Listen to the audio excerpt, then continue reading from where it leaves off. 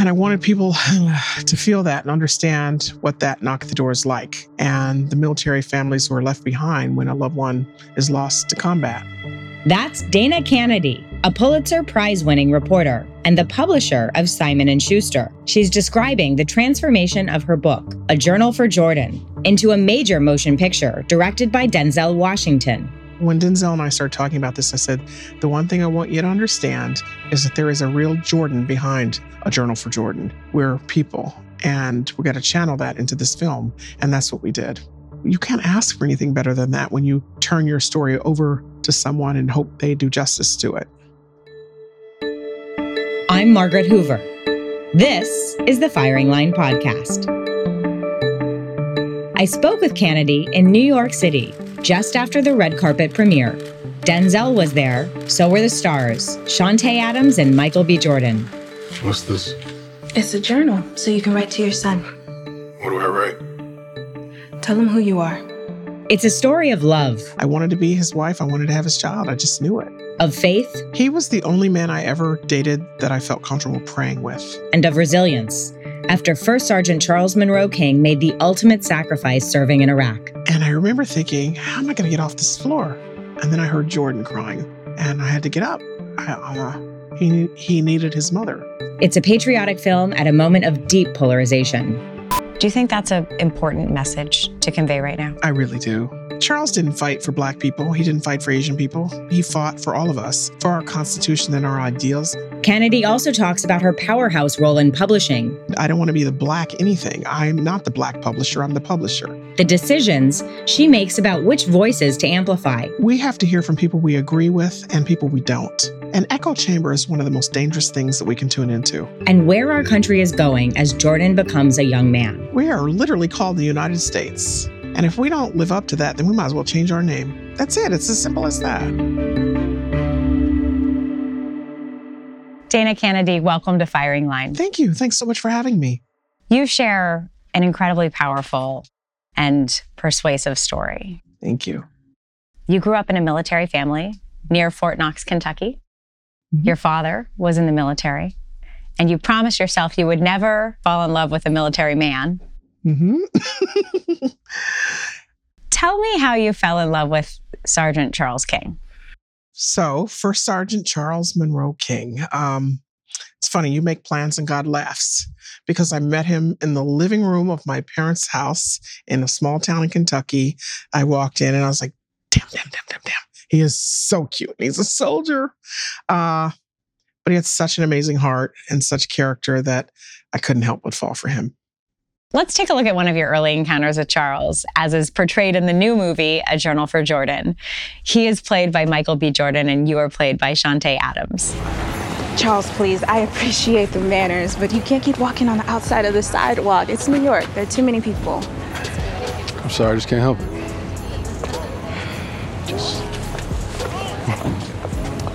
It's a force of habit. You know what? No, I'm sorry. Thank you. The world needs more gentlemen. What do you think about the portrayal of Charles? I think that starting with Denzel, our director, and with Chanté and Mike and our screenwriter, Virgil Williams, they did me the great honor of keeping me involved every step of the process. And therefore, they got to know us as people, not just characters. And you see that palpably in the portrayals. And I think they nailed it. Why was it so important for you to have a working collaboration with your director? Because that's quite unusual.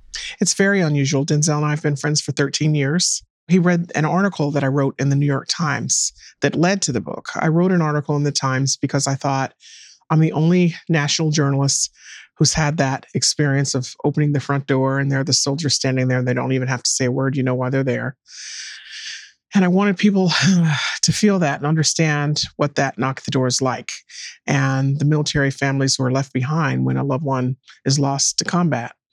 So when Denzel and I started talking about this, I said, the one thing I want you to understand is that there is a real Jordan behind A Journal for Jordan. And he met my son, and we started talking, became friends. And over the years, we're waiting for the right moment for this movie to be made. And one point, he called me a couple years ago. It was quite emotional. And I said, Denzel, it's because we're no longer characters to you. We're people. And we got to channel that into this film. And that's what we did. You were rising through the ranks of the New York Times. You won a Pulitzer Prize for your reporting on race in America. And in 2004, Charles received orders for Iraq. You then surprised him by announcing that you wanted to have a baby with him. How did you arrive at that decision? It was instant. When he told me he was going to be going to the war, it really was one of those life flash before your eyes moments. And he was my Linus blanket. I had always sort of just taken for granted he'd be there and that we had time. And suddenly I was turning 40. I'd never particularly wanted kids or wanted to be married. We had a great life dating and traveling and so forth. And all of a sudden I thought, oh my gosh, I could lose this man. And in that moment, I'd been fearful of marriage, frankly. I wanted to be his wife. I wanted to have his child. I just knew it. It was as simple as that. It just became clear to you. Yeah. How did he react? He said, absolutely, which stunned me. I said, Charles, don't you need time to think about this? I'm not asking you for a puppy here. And he got frustrated and said, Dana, you're the one that doesn't sound sure. And I said, but how can you make this decision so quickly? And he said, I made it a long time ago. What inspired you to give Charles a journal to keep when he went to Iraq? I was in a gift shop buying a present for a friend, and I saw this journal on a shelf, and I thought, what if something happens to him over there? I'd love for our son to at least see the words, I love you, Dad, on a page. And I didn't think he was going to fill the entire journal, but he did. He wrote 200 pages, most of it from the war zone while I was pregnant, about the power of prayer and how to choose a wife and about living a dignified, honorable life. I couldn't believe it. When I received that journal and read it, I fell in love with him at a deeper level. Charles didn't make it back for the birth of your son, but met your son months later. He took a 2-week leave towards the end of his tour. And on October 14th, 2006, just weeks before his deployment in Iraq was to end, he was tragically killed by an IED. You're incredibly descriptive about your grief. And you say it was physical. Yes. So what actually got you through? That baby, our son. When I got the news, I collapsed onto a hardwood floor screaming. And I remember thinking, how am I going to get off this floor? I didn't think I'd have the energy to get up. And then I heard Jordan crying. And I had to get up. He needed his mother. So that's what did it. The military told you that they believe Charles died instantly. And because you were a journalist, you deployed your own skills as a journalist to understand more about what happened specifically in those moments after the explosion. And you learned about a process the military undergoes around scrubbing. What is a scrubbing process? Scrubbing is when the military sort of sanitizes the story of what happened. And it's not done maliciously. The first part of the process is just to make sure there's no sensitive or classified information that they need to remove. The second part is to try to help the families with the grief and to not do anything to make the grief harder. So maybe removing items that might have blood on them, taking a wedding band that's mangled and making it pristine again, those kinds of things. But because I'm a journalist, I also interviewed everybody who was around him, his bosses, his soldiers. I interviewed the doctor who pronounced him dead in the hospital in Baghdad. I needed to know what happened to him. And so I tried to break through the scrubbing to the real story and ultimately did. So what'd you learn? I learned that it's still in dispute whether he died instantly or not. I don't think he did. I think the soldiers I interviewed were trying to protect me. There were eyewitnesses. Yes. That said that he didn't die instantly. Yes. I think he was fighting to live. He was trying, to live. And I remember asking one of the soldiers that I was interviewing, and this was unfair, and it was not me being a journalist in that moment. He was saying that Charles had asked about the soldiers who were with him. And I said, I just blurted out, do you think he thought about us? And that was unfair. That was not a reporter's question. And he couldn't have answered that. But in that moment, I was wondering, was he scared? Did he wonder where I was? But he also was an incredibly Christian man. And I believe those angel wings carried him off. Charles is an accomplished artist. Yes. And you share some of it in the book, including an angel print that hangs over Jordan's bed. Mm-hmm. You said you believe those angel wings are what carried him away. I believe that. I remember when he presented me with a framed copy of The Angel, he just quietly handed it to me without saying a word. And I started shaking and I shoved it back at him and I said, I don't want this. This is you. Do not give me a picture of you as an angel. You're coming home. And I put it in a closet and I was so angry. And I took it out after he died and hung it in Jordan's room. And I now know why Charles presented it to me, and I'm grateful that we have it. Many Americans have little or no direct experience with the military. What do they need to know about military families and Gold Star families? I think the one of the main reasons I wanted to do this movie is so that Americans could more palpably feel what it's like to have a service member in harm's way.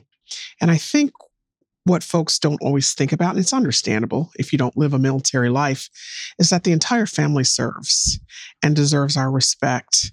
For every soldier who's off in a combat zone, there is a spouse or loved one who's keeping homework checked and cars tuned up and bills paid. And while they're doing that, they jump a little bit every time the phone rings or there's an unexpected knock at the door. And so they do it because they want to protect our ideals, our Constitution. It's the most honorable work that an American can contribute, I believe. And so I hope that through the movie, we don't speak for any other military family but our own, but I hope that the universal themes of service and sacrifice and what a real patriot and hero is comes through. You said that you were the only national reporter to get that awful knock on the door. Yes, at that time. Mm-hmm. At that time. What was it like working in a newsroom, covering the war that your fiancé was fighting in? We had an editor that sat pretty close to me, keeping a tally of all the soldiers who died. And she would yell out, I have more dead guys, when a new number came in, and I would flinch every time. And I'm not a shy person, but I didn't have the heart to get up and tell her or ask her to please stop doing that because I would have lost it. So I just kept enduring it. We had a television screen on my desk because I was in charge of deploying, interesting choice of words, but our reporters on breaking news stories. And there'd be breaking news updates from CNN or other places, MSNBC, showing the latest explosions from Iraq. And I was pregnant at the time. And my colleagues would notice and they'd come and either turn the TV away from me or turn it off. So it wasn't easy, but my colleagues at the New York Times helped get me through it. There were always teddy bears on my desk. People would bring tea for me, come by with a kind word, leave a card, and they really helped me. So on some level, it was just numbers. Yeah. But for every number, I knew there was a name like Charles behind it. And I made it my mission to personalize it. So one of the things I did is I created a beat called The War at Home and assigned reporters to write about the family members at home and what they were dealing with while their loved one was deployed. How about the politics of the war? I stayed away from that completely. And the reason, I had very strong feelings about it, of course, but I thought that was irrelevant. I'm not a military expert, so that's one. But I also didn't want the book to be used by either side. And I thought the message here is not about the politics, it's about the people behind these uniforms. We were talking earlier about your collaboration with Denzel Washington, your partnership with him, the friendship that developed between the two of you. And how rare it is, frankly, for authors to have really much say it all in their book once it's been optioned, especially to somebody as well-known and respected as Denzel Washington. How was it as a journalist to adapt to this aspect of creative license, to see things that were factual in your book be adapted for a general audience? It was actually easier than I expected because Denzel and Virgil Williams, our screenwriter, had me so involved at every step of the process. I ran the Pulitzer Prizes for a while, and the first year I was announcing the winners, we made some news. And so, of course, that Pulitzer ceremony was when it was awarded to Kendrick Lamar, the rapper. Yes. And the news was about? Well, two things. People obviously wanted to discuss that. And there was a lot of interest in the fact that for the first time in a century, a woman and a person of color was announcing the winners of the Pulitzer Prizes and running the Pulitzer Prize organization. And I was humbled by that. So while you were answering questions about this historic moment for the Pulitzers, you're also writing the script. Yes. For the movie A Journal with Jordan. Virgil was writing, I was guiding him. I announced the winners, and then the entire next day I had interviews back to back. And in between the interviews about the Pulitzers, what people didn't see is Virgil and I were sitting there going through every page by page of the script. And during the difficult moments, we would cry. I would, wipe off my eyes and keep going. That's what you do. I mean, this is a mission. Yes. Was Denzel Washington sensitive to your feedback? Oh my gosh, 100%. Very, very much so. I'd say in the last 2 months before we started shooting, I probably talked to him 100 times, literally. He was sensitive to everything. And because of that, the movie really is incredibly accurate, very real to life in terms of both the portrayal of us and the book as I wrote it. And so you can't ask for anything better than that when you turn your story over to someone and hope they do justice to it. One of the pieces of it that's not accurate is that it portrays Charles as being buried at Arlington National Cemetery. Yes. And you write in your book that this is one of the things that you and Charles actually spoke about before he left. And he said that he would like to be buried in Arlington. You write in your book that this is one of the things that haunted you. Yes. Well, when the decision was made to bury him in Ohio, I agreed completely because his mother, as you can imagine, was completely broken. This was her baby. And she needed to be able to visit him on the weekends. And I completely agreed with that and deferred to her. I still would like him moved to Arlington, and at some point I think we will, but I understood it at the time. He deserves to lay among presidents and generals and service members. That would make him proud, and it's where his son wants him to be. So it still may become true. Yes. The movie just had its premiere at Lincoln Center. Yes. All the stars were there. Denzel, Michael B. Jordan, Shantae Adams, all on the red carpet with you and your family. It will be released widely on Christmas Day. How has your son responded to the story and the book? He is incredibly proud. He's so humble and reserved and pensive about it. He's an old soul. And so it surprises people to know that up until about 2 weeks ago, when he could no longer contain it, he hadn't told a single person in his school, not his teachers, anybody, that he knew Michael B. Jordan, that Denzel is his Uncle D, as he calls him. He didn't tell them about the movie at all. And I said, Jordan, why did you make that decision? And he said, well, Mom, first of all, I didn't want to feel like I was bragging. And he said, and I wanted to make sure the people who were friends were my real friends. Now he shared it with World. In fact, yesterday, his school, we screened it at the Sony screening room for the entire 10th grade class. And they just enveloped him in love and support, and gave him hugs, and he was really happy about that. It was my way of trying to help him ease into this public profile that he now has.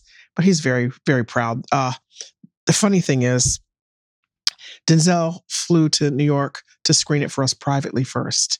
And there are some difficult moments. And so I would tap Jordan on the shoulder and say, let me let you know what's coming up. And he said, Mom, all I want to know is when the love scenes are coming up so I can close my eyes and ears. Because that's gross. Because that's a 15-year-old boy. Nobody wants to think about their parents being romantic. You just told the story about how Jordan didn't tell any of his friends until 2 weeks ago that this movie was coming out that has his name in the title and is about the story of his provenance. It strikes me that that's very much channeling the values of his father. 100%. Yes. In fact, even more so, if I might say. The first day we went to set, I said, Jordan, I'll let the school know that you won't be attending classes today. And he said, no, Mom, I don't want to miss algebra. And I said, Jordan, you nerd. Sounds like the journal worked. Yes, yes. And so he refused to miss school. So he only came for his lunch hour. The journal is still working. How much to heart does he take those bits of wisdom that Charles wrote down? The journal itself is now a family heirloom. The words are very personal. And I tell him all the time, you're having an active conversation with your father, an ongoing conversation with him that many boys and girls whose parents are living don't have. And there are times Jordan will ask me something and I'll say, go see what your father had to say about that. And he'll pull the journal out and read it. The journal will mean different things to him at different points in his life. He has favorite entries now at 15, and that'll be different when he's a father or on his wedding day or when he's facing something difficult in life. So it's an ongoing conversation with his dad, and he cherishes it. Faith is a powerful theme in the book, in the movie, in Charles's life. Talk about the power that faith carried in Charles's life and in your life. Charles was a very deeply religious Christian man. In a traditional sense. Yes, He was a traditional Christian. He was the only man I ever dated that I felt comfortable praying with. And we would pray together. We prayed that we would be able to have Jordan, for example. My faith was less conventional. And I always assumed, because I'd never lost anyone in my life, that I'd be angry with God if I lost someone. And the exact opposite happened.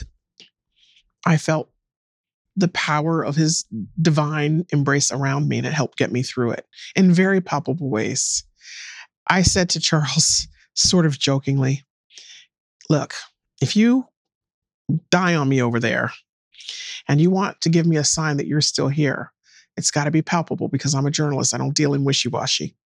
And I remember coming home one day, we hadn't even buried him yet. 3 days after he died, the military picked me up to take me to sign all these documents and some briefings. And Jordan was 6 months old. And I remember thinking, my gosh, my baby is suddenly very heavy.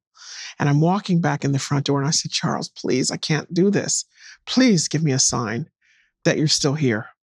And that was during the time when we all had landlines and answering machines. And I turned on the answering machine and there was a man on the line named Sergeant Wesley. And he sounded very hurt. And he said, Dana, Miss Kennedy, I'm calling you from Iraq. You don't know me. And he said, but Charles gave me your phone number and he made me promise that if anything ever happened to him, I would call you and tell you he loves you and you're going to be all right. I couldn't have made that up. I couldn't have envisioned that happening without God. And so in moments when I needed it, God has shown his love of us and his presence. And Jordan prays every night. You remember, we started this with me saying, I didn't know how I was going to get off the floor. Look at where we are now. I couldn't have done that on my own. A Journal for Jordan is a really patriotic movie. Yes. In a time of pretty intense polarization in this country.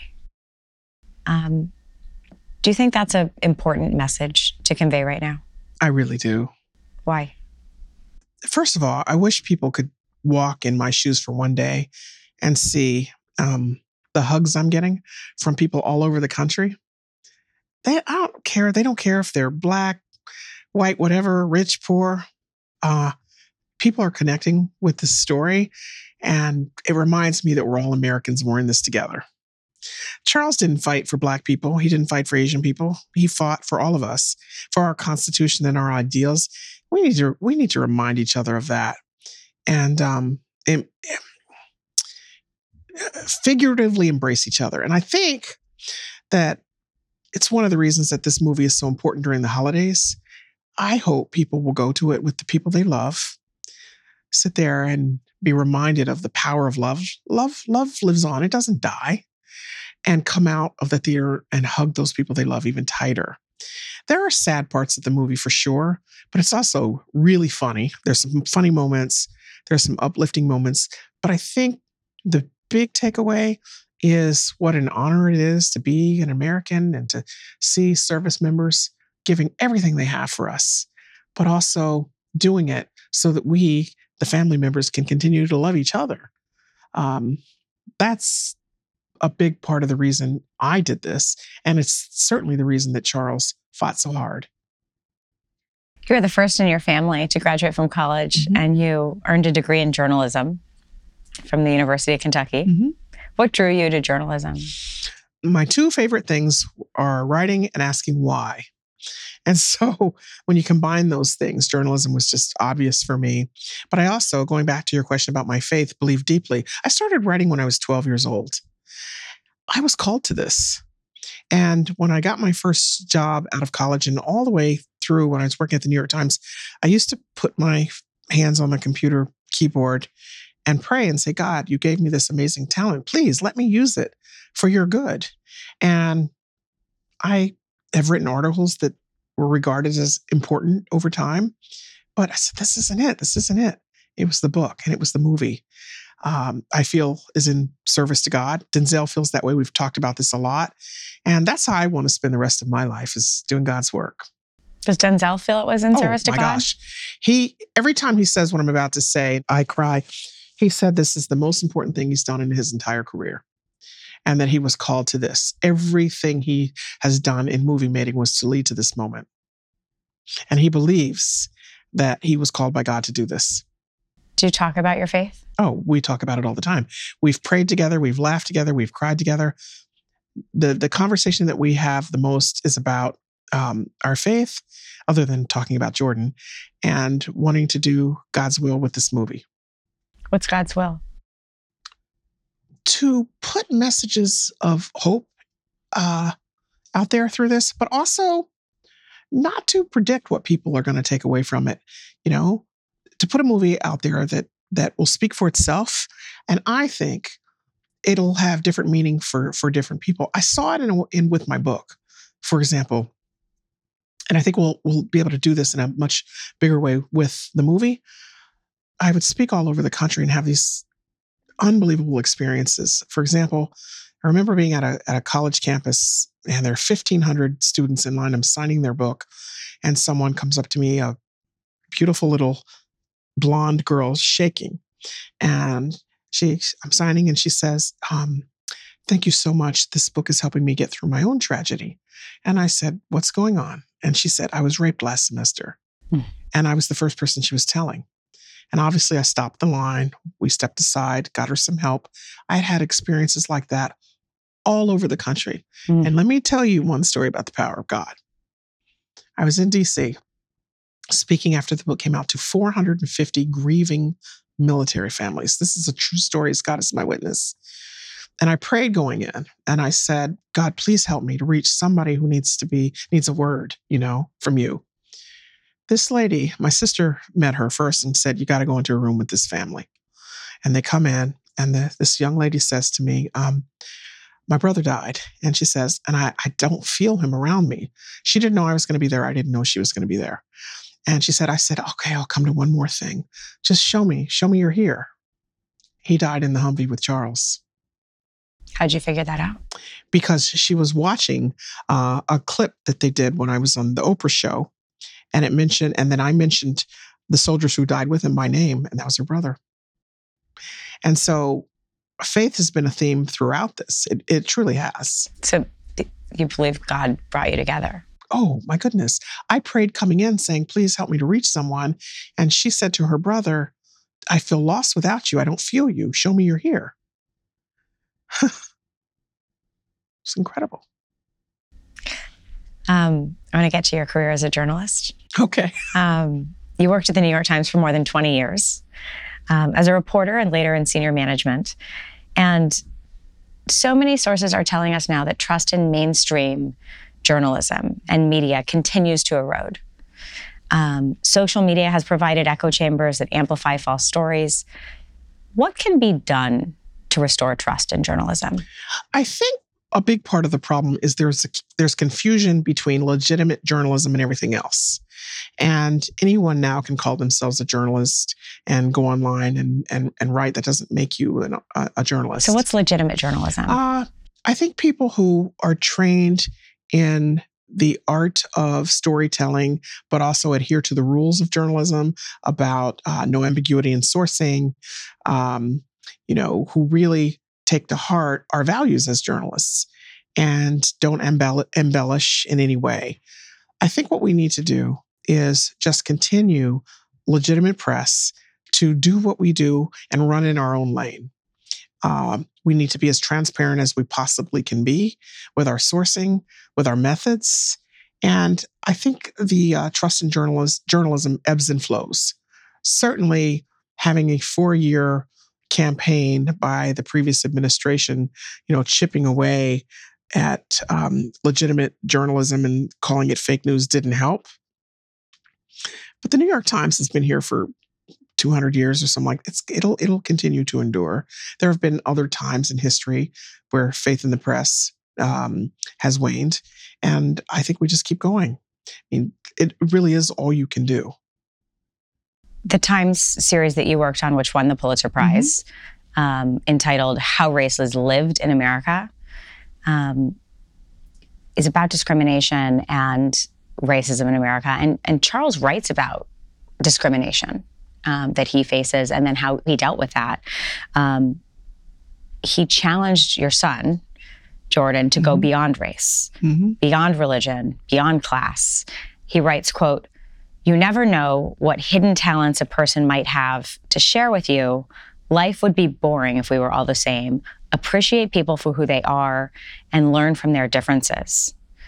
So from your perspective, what changes, for better or for worse, do you see about how we live race in America? I see my son and his friends, and it gives me hope. Every generation, we get better at this. And I really believe it's 2 steps forward, 1 step back. But if you have 2 steps and 1 back, you're moving forward. There are going to be hard moments. I feel like we're all in a long-term relationship in this country, and any long-term relationship has pressure points and has painful moments. We have to keep going. But when you look at the rainbow that is my son and his generation and how hopeful they are and how open they are, we're making progress. I mean, a generation ago, I wouldn't have been publisher of Simon & Schuster. There's a time that if I was in the New York Times newsroom, it would have been to empty the trash can. So we're getting there. It's just slow. And we have these pressure points, but we'll be okay. Well, in 2017, you left the New York Times. You became the administrator of the Pulitzer Prize.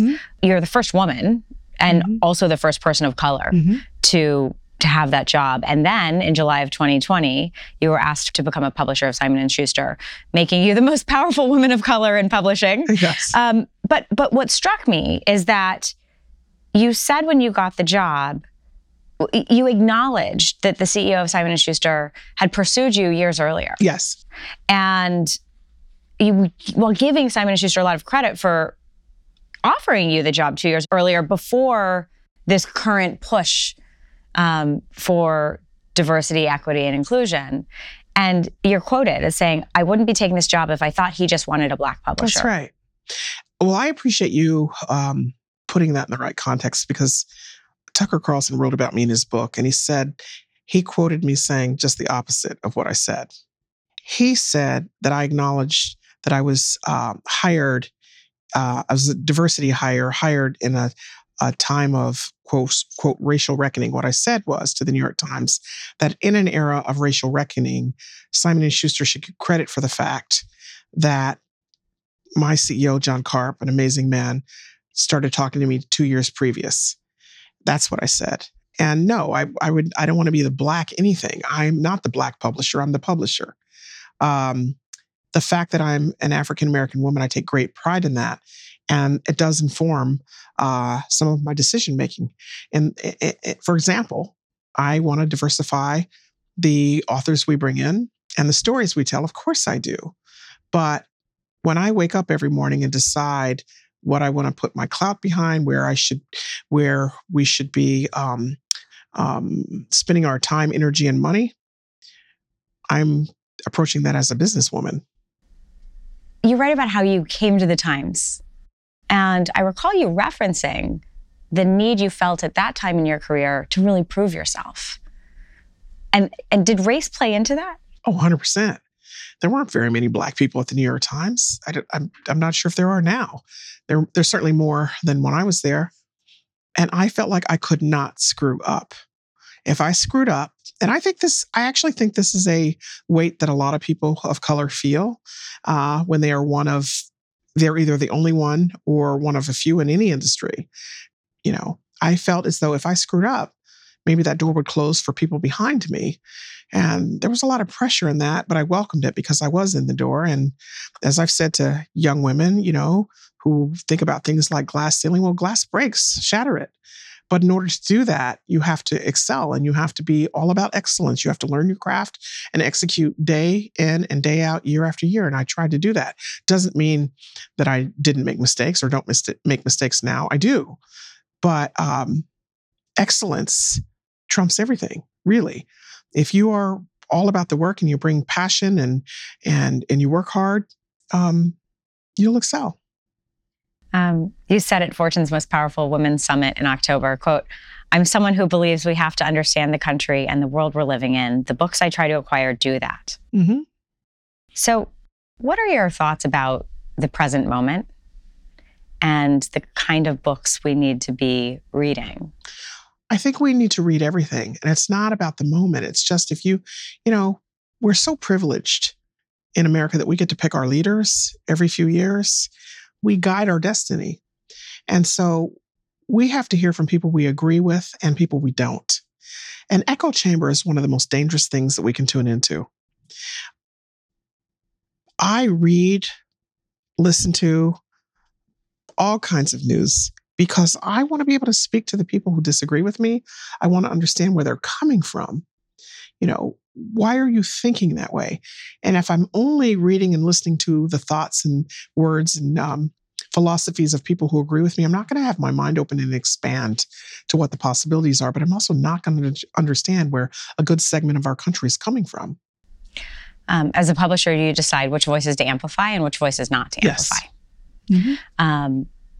Publishers are increasingly facing pressure to drop authors like Woody Allen, Mm-hmm.